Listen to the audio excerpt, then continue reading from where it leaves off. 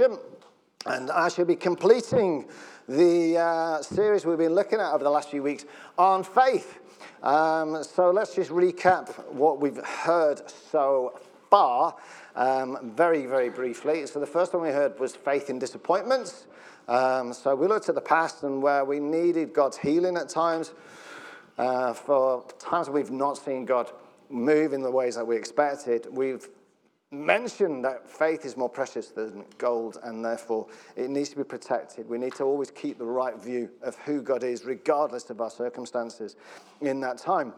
And then in the second one, we looked at faith is in the waiting. Faith is in the time when we're waiting for him. Faith is in the time when we are effectively, when we've prayed, we're not seeing it happen yet, and we're still waiting to see our prayers being answered. We're still waiting to see our promises come to fulfillment. And that is the definition of faith, because quite frankly, if you've already got what you've prayed for, there's no need for faith. Faith is the evidence of what is not seen, not the evidence of what's sat there in your lap and you're holding on to it. And Seko further expounded on that last week. We also talked about Jesus and him walking on water and Peter walking on water, and the essence of in that time of waiting, that the point was that we fixed our eyes on Jesus at that point, because as we fixed our eyes on Jesus, the storms and the circumstances of life itself could be walked over because he would sustain us. He is the finisher of our faith, the author and the finisher, or the author and perfecter of our faith. And that in itself is an essential truth that we need to keep hold of. He's the one that sustains our faith. He's the one that keeps the faith going in times of trial. And so now I've done the past and I've done the present. It's time for the future, is it not? I do like a bit of time travel. So we'll have into that. And what we're going to call this one is, What Do You See? So that's the title of the preach today, What Do You See? Because what we see determines a huge amount. In fact, I would say that in essence, for this particular message, but for a lot of messages, then the way we see affects absolutely everything. So if we are to look at something, we can look at exactly the same situation, but with different eyes. Different people have different eyes. They see and they judge and they view something in a very, very, very different light. And it's really, really interesting. We're going to look at that through a story in the Bible, which some of you will be very familiar with, some of you may not be. But it's in Mark chapter 2, verses 1 to 12. And it's when the men carry a paralyzed man through a ceiling, which is, a standard thing to do, isn't it? So we'll have a look, and we'll have a look at the Word of God. So let's get into this. So a few days later, when Jesus again entered Capernaum, the people heard that he had come home. They gathered in such large numbers that there was no room left, not even outside the door. And he preached the word to them. Some men came, bringing to him a paralyzed man, carried by 4 of them. Since they could not get him to Jesus because of the crowd, they made an opening in the roof above Jesus by digging through it, and then lowered the mat the man was lying on. When Jesus saw their faith, notice their faith, he said to the paralyzed man, "Son, your sins are forgiven." He noticed their faith, not the man's faith. Some teachers of the law were sitting there thinking to themselves, "Why does this fellow talk like that? He's blaspheming. Who can forgive sins but God alone?" Immediately, Jesus knew in his spirit that this was what they were thinking in their hearts. And he said to them, "Why are you thinking these things? Which is easier to say to this paralyzed man, 'Your sins are forgiven,' or to say, 'Get up, take up your mat and walk'? But I want you to know that the Son of Man has authority on earth to forgive sins." So he said to the man, "I tell you, get up, take up your mat, and go home." He got up, took his mat, and walked in front of them all. This amazed everyone, and they praised God, saying, "We have never seen anything like this." A while back, I got a word which was, I felt from God, saying that there are prayers that have stopped being prayed, dreams that have stopped being dreamed, hopes that are dying embers, because people have not seen the fruit of their labors yet, or the realization of their dreams or their prayers being answered. And it's very easy to feel that way, and very, very easy when you've gone through something for a very long time. I hope today to bring some kind of thought on this story from 4 different angles that may make things seem very, very interesting, because at the very least, what it does is it shows you the way God looks at life rather than the way that we can tend to. So the first person we're going to look at is the paralyzed man. All right? The paralyzed man and how he was viewing it all. So I would say, if you're an invalid in those days, he would be excused. I don't know if he was, because I never met him. But he would be excused if he looked at his personal circumstances and felt worthless. Yep. Yeah, I would say so. I think he would feel pretty unimportant, pretty much like he had no hope, no future, pretty much like he didn't count. A lot of the time, people in those days may well have been viewed in that way, and it would be easy for him to believe the dangerous lie, no, God doesn't care. Yeah? All right. He's not lifting a finger, is he? He's not bothered about me. He's not really doing anything. It's easy to look around when you're in a really bad situation and to think that everyone else has got a much more blessed life and wonder what I've done wrong. Yeah?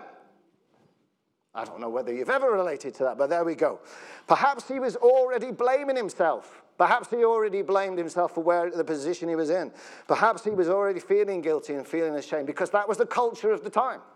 That was a huge amount of the culture of the time, that you must have done something wrong. So the lie that God doesn't care can very easily affect our hearts. Every single unanswered prayer that we see, every single thing where we don't see, a day that goes by where we don't see our hopes fulfilled, where we don't see promises happen, can make the heart sick. Every single time we go through a moment where we are not seeing what we want to see happen can make that lie become more and more real. And all that man knew up until that point was a rubbish life. Yeah? That was it. It was a rubbish life. He was the same again and again. It was full of pain, and it was full of empty, full of, no purpose. And a God that didn't even appear bothered. Yeah? He's living in a country where most people are very religious around him in whatever way. Does God look really bothered about his situation? The truth, and Jesus was very clear about this. When he started to come in, he started to preach about things, and he talked about all sorts of things like this. Matthew 7 verse 9 says it the best to me. When he starts to talk about people that pray and ask, he says, you parents, if your children, it's in Matthew 7 verse 9, if your children ask for a loaf of bread, do you give them a stone instead? Or if they ask for a fish, do you give them a snake? Of course not. So if you sinful people, he's nice, isn't he, Jesus? If you sinful people know how to give good gifts to your children, how much more will your heavenly Father give good gifts to those who ask him? Okay, so it's very easy to go, well, hang on still, no, nothing's changed here. But we've got to guard our hearts with the truth. We've got to look at who God is. We can't look at our experience to work out what the truth is. Amen? You can't look at what our experience is to work out what's reality and what is truth. Because if we do that, then our doctrine gets very murky very quickly. So it's very, very important that we protect it with the Word of God. And the Word of God says very clearly here that God is good. Amen? God is a good God. God passionately cares about our trials and tribulations. He passionately cares about our pains and sorrows. He hurts more than we hurt when we go through stuff. And if you're a parent, you'll get that. Because if you're a parent, you'll know that when your kids are going through something, it hurts you more. Yeah? If you could take that off your kid, then you would do, and you would go through it for them. Amen?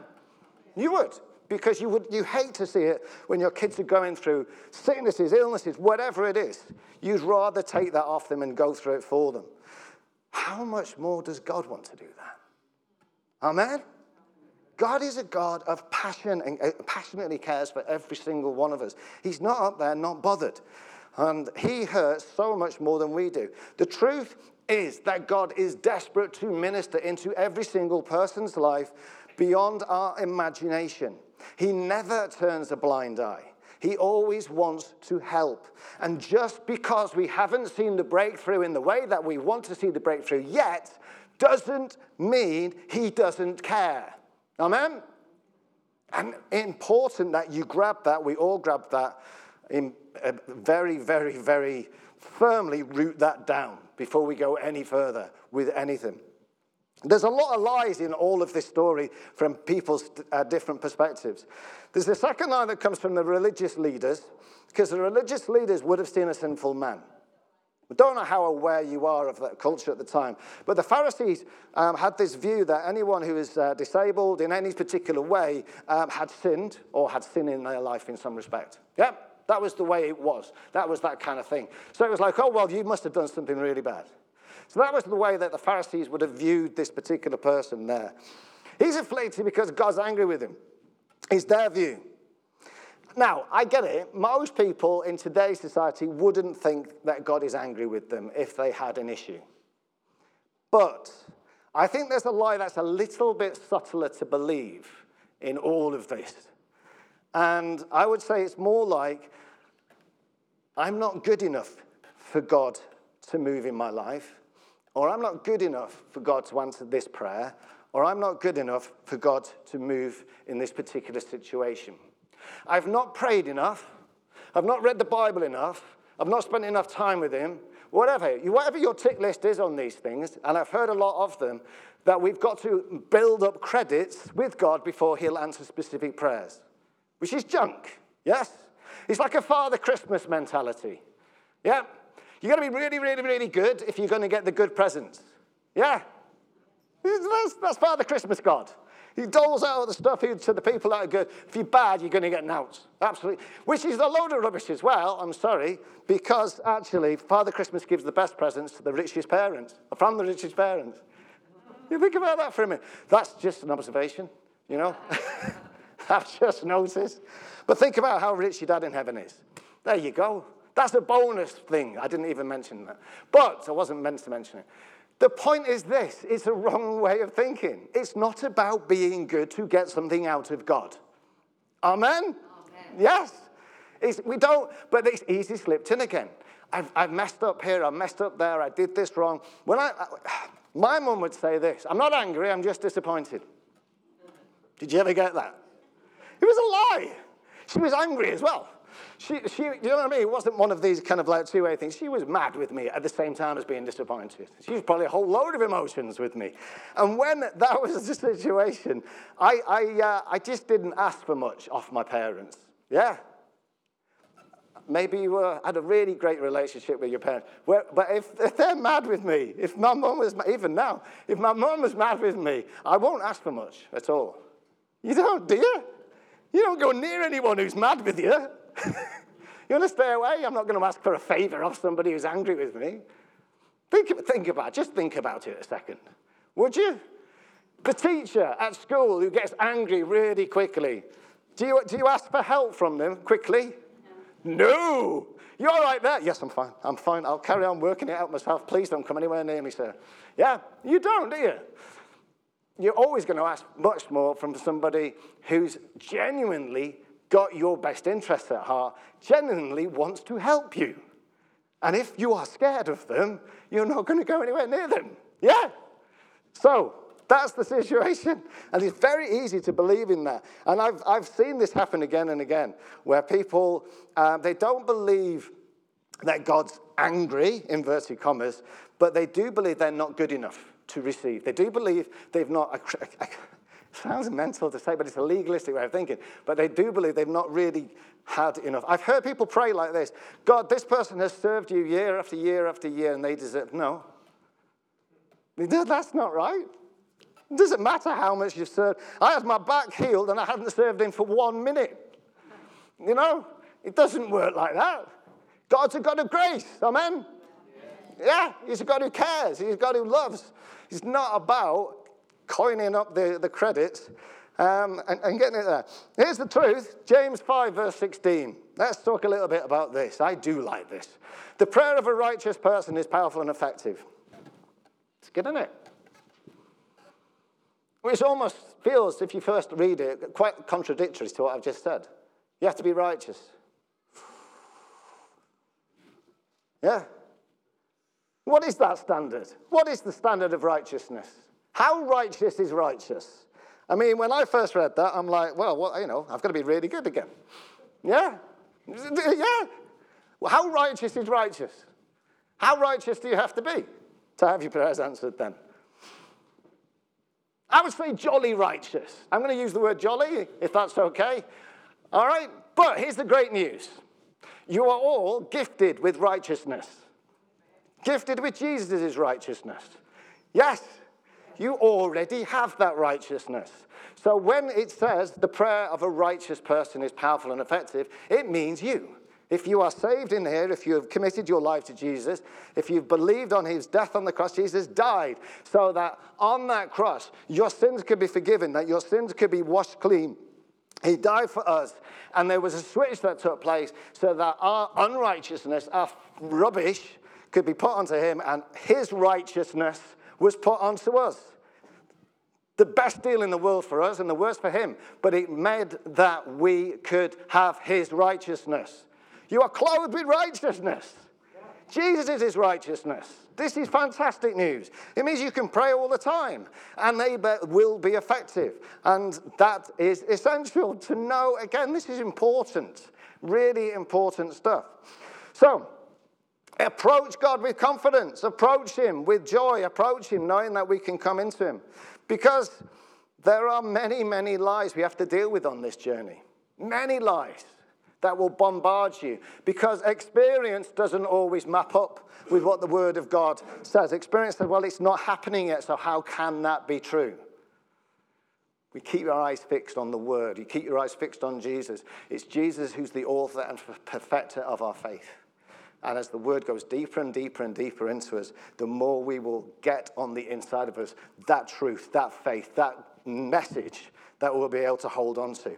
And that will breathe hope in your heart. That'll keep you up when it's all going down. That'll keep you strong on the inside when everything around you is going south. Amen? You keep your eyes on Jesus and everything stays strong.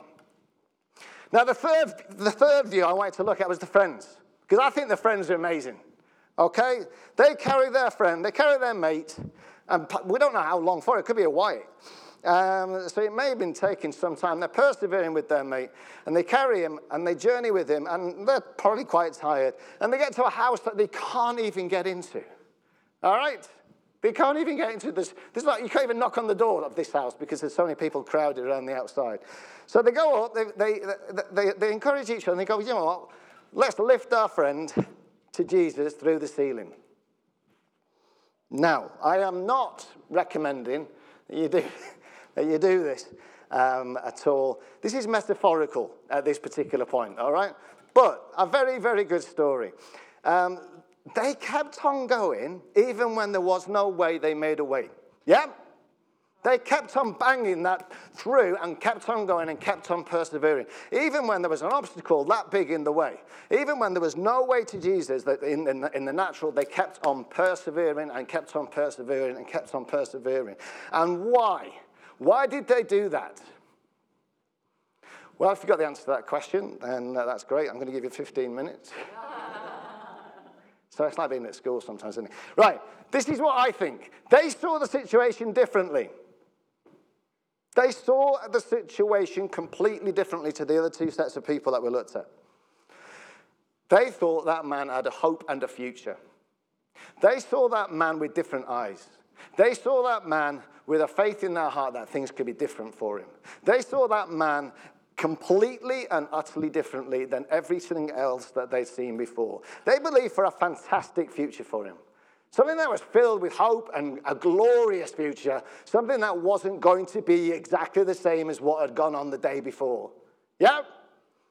They saw something that tomorrow could be brighter than yesterday. Yes? They saw that. For their friend who'd had a miserable existence, they were like, this man can, my mate here, he can have a better one. That where others saw no hope, they saw potential. Got it? This is why Jesus says, do not judge. Yeah, he says, do not judge. He said, don't judge people. Don't judge people. You don't know what the potential is of a person. Don't judge people, because you put a ceiling on a person the minute you do that. Yeah, look for the potential in people. Look for the best in somebody. Look for, even if you can't see it right now. And look beyond. Look beyond and see what I see. So, where others saw problems, they saw solutions. That's good, isn't it? Yeah. I think that's brilliant, that. I might just let that rest for a second. Where others saw problems, they saw solutions. Where others thought God had stopped caring for the man, the friends didn't. The friends believed in better. The friends believed that there was a better future for him. And where others thought the man was not good enough, the friends just didn't stop. They didn't see him as hopeless in any respect. They believed for him. They believed that it was a possible, better future. And this faith was rewarded in the most remarkable way in this story.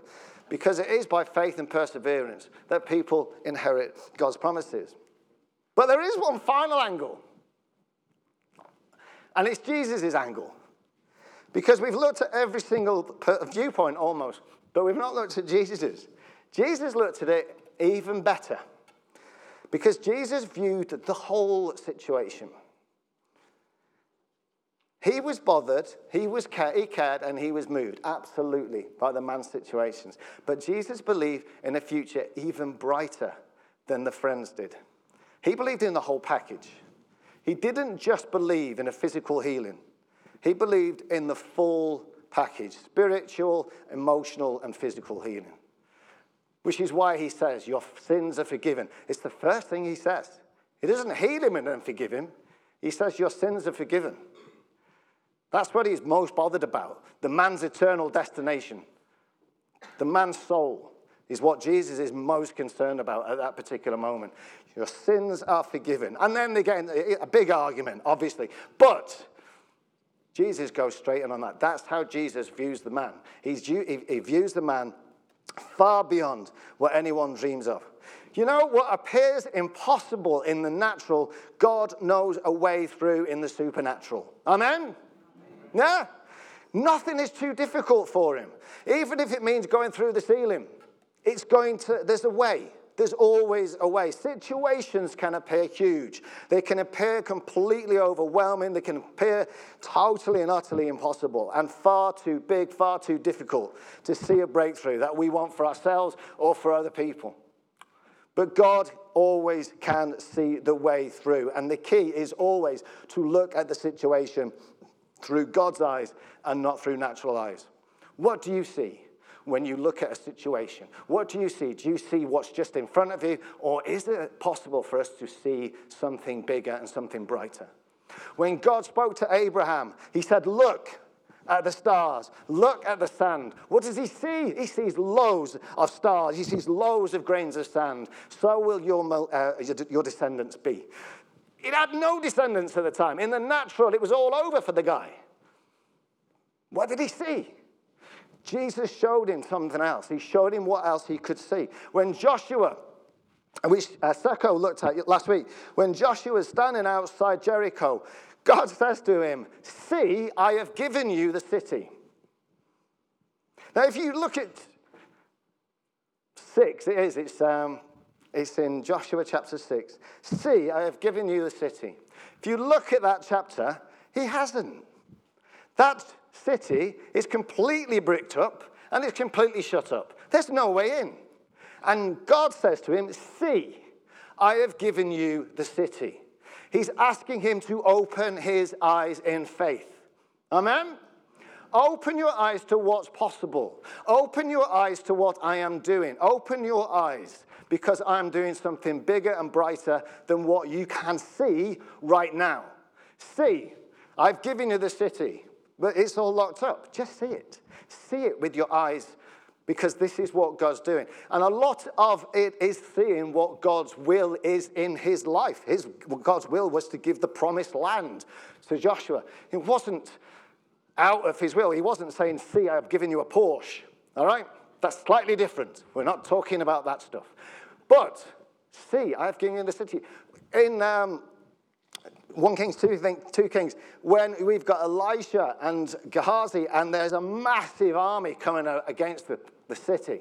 In that one there, like Gehazi comes in, he's like, oh my word, have you seen this army that's coming against us here? It's massive.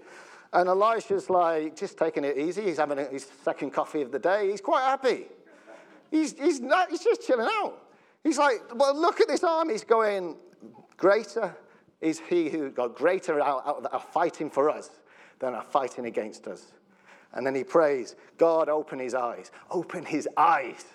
And he sees. He sees in the supernatural. He sees what's really going on. There's a wonderful thing in Ezekiel. And this is the same again, where we've got the prophet Ezekiel. And he's looking over, in the spirit or not, looking over the valleys, and they're all destitute. He's then looking over a valley of dry bones. And he's saying, can these dry bones live? And he's kind of like, well, I don't have a clue, actually. But God puts something in his spirit, puts something in his heart. And in fact, as he starts speaking out the word of God, he starts seeing things change. He starts seeing the situation change. Now, nothing was actually happening naturally at that point. You with me? Nothing was happening. He says he starts seeing an army rise up with the power of God inside of it. He starts seeing that take place. It wasn't really happening at that point. He was seeing it happen. And he kept on speaking it out. He kept on praying it out. And there's a huge, huge, huge key in all of this, because that was the start of it. He had to start seeing it before it actually started happening. Make sense? He prayed it out. God, we just look at that situation of drama. I pray like that now. I pray in God, I just speak out with the power of God into people's lives right now. Because isn't that God's will? As long as it's God's will, I'm not doing it of stuff that's not God's will. But if it's in the Bible, it's God's will. Are we agreed on that? Yeah? Yeah. Which is why I don't do it over Porsches. But if it's in the Bible, then you can do it. Yes, it's the Word of God.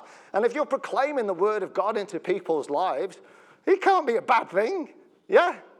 It can't be a bad thing at all. If you're proclaiming freedom into someone's life, God's not going to go, I'm not really interested. Yeah? You with me? See the way he sees. Look at people the way he looks at people. And you will be amazed at the potential that you see around you, and for your own breakthroughs and for other people's breakthroughs. Our faith in God can bring glorious breakthroughs in our own lives and in the lives of the people around us. There's people that you know right now that you want to see a breakthrough like crazy for. Yep. And it's horrible when you don't see it day after day after day. I get it. It's horrible. But you hold on, and we hold on, and we hold on, and we hold on with each other as well. Because it took 4 men to take that man to Jesus. It wasn't one guy carrying it on his chest. Yes, you with me? It was 4 people. 4 people together. We're in this together. All right? You get it? Together. 4 people it took. Didn't take just one person giving them a piggyback ride. It's very, very different. But your faith brings other people to Jesus. It brings other people to get forgiven. It sees other people to get healed, to get saved, to get made whole, to become into a place with Jesus where they can return to God. Isn't that what we want? Now, here's the second question. Is that what God wants? Yeah. If you can marry those 2 up, then there's no worries. Okay? If it's what God wants, then I think we can just start doing those things. See it in the way that God sees it. And pray it the way God prays it. This is the future. This is the one for the future. The situation isn't where you want your situations to be right now. I get it. Okay? So it's the one that's the most delicate to project out. But at the same time, isn't that advancing the kingdom of God? Yeah? Does God want tomorrow to be the same as today? Does God want everything just to plateau on and plateau on and plateau on? If no one else gets saved, then what's the church going to look like in 100 years' time? You with me? What's God's will? I mean, we only have to read the Bible. He doesn't want anyone to perish. But you get the point. Look at that with the eyes of faith. The paralyzed man was totally and utterly reliant on his friends. How many people are in our lives right now that are totally and utterly reliant on us? Think through these things. But through faith-filled prayer, we can do this. Faith and perseverance is so, so necessary. And without that, he wouldn't have met with Jesus, this guy. So it's an important part of it all. So let's resolve today to pray for at least one person that you would like to see in relationship with Jesus soon. Okay? At least one. You can pray for loads. But at least one that you would like to see in relationship with Jesus. And consider how your role in this process would be needed. Yeah? This isn't just a case of I'll pray and let somebody else do all the hard work. All right? Be available to Jesus. See what he says. See what he wants you to do in all of that part of it. Because as we go our day-to-day lives, as we intensely build community, as we continually say that, we're looking to transform people from the inside out. We're looking to see people changed for Jesus. Yeah? We agree? Yeah? Okay, this is good. Okay, because intensely building community, I'm going to repeat it again and again. It's where we go out and make a difference. Okay? It's where we go out and we look to transform the region. It's where we go out and look to transform the communities that are around us. It's where we go out. So you go to your workplaces and you look to build relationship and you look to transform people. You go to your schools. You go to wherever it is you work, wherever it is that you have your hobbies, wherever else it is that's outside of this building. And you build community. You build community. You absolutely go out to transform people around. Make sense? So we've got a barbecue coming up. Invite them to the barbecue. There's a really easy thing. So you don't even have to make any food. Someone else will do it for you. All right? But invite people and build relationship, build community, transformed through relationship and just prayer and being with each other. And bit by bit by bit, what we'll see is more and more people coming into the kingdom of God. And that's what we've been seeing already. Demonstrate God's love.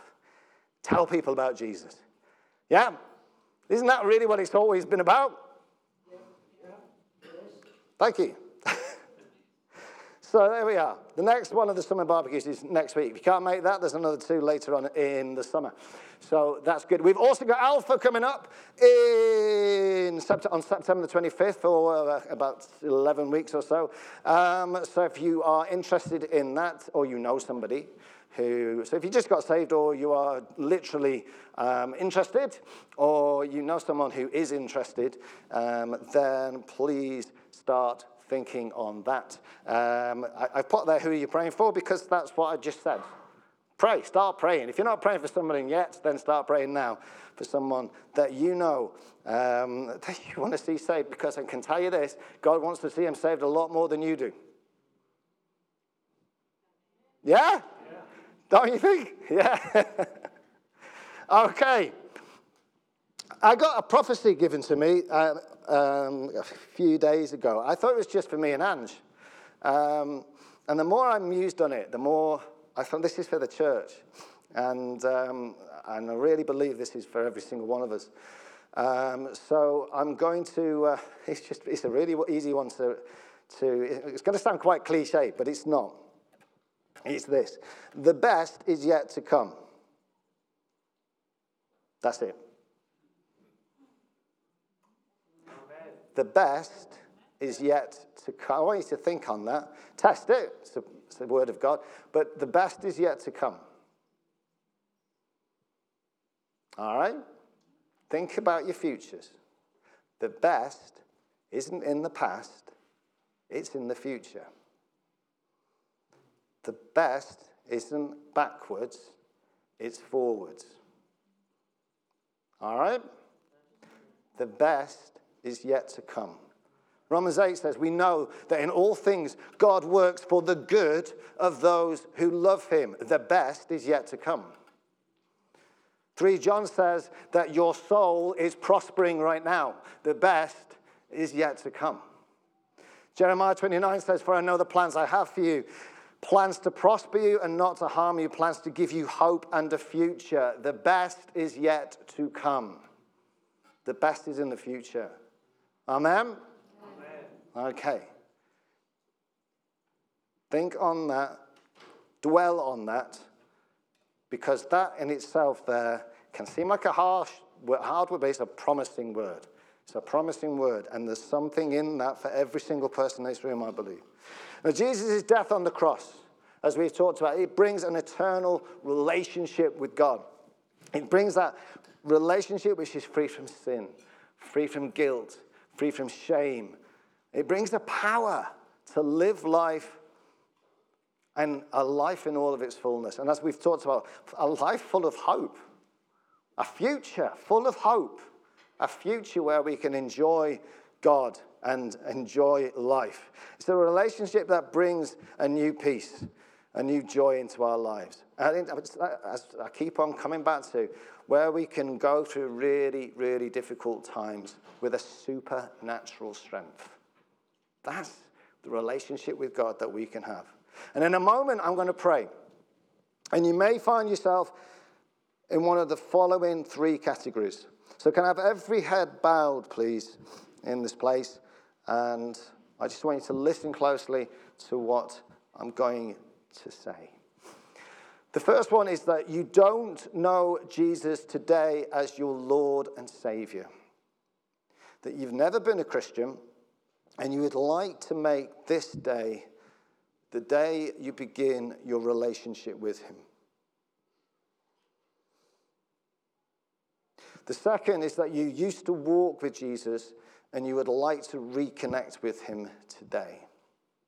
You'd like to recommit your life to Jesus today. And the third is that you're not sure of your salvation. You're not sure that at the end of your life, you will be going to heaven. You're not sure about that, but you desire the certainty that Jesus offers. Now, if you relate to any of those three, then I'm going to pray a prayer in a minute. And please pray along with me now and repeat the words, but repeat them out of your heart. I would ask, Lord Jesus, I believe you died for my sins. And that you rose from the dead. I ask you to forgive me for all my wrongdoing.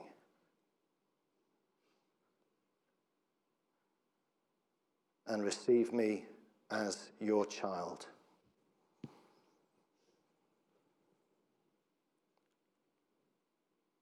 I commit my life to you now. Amen.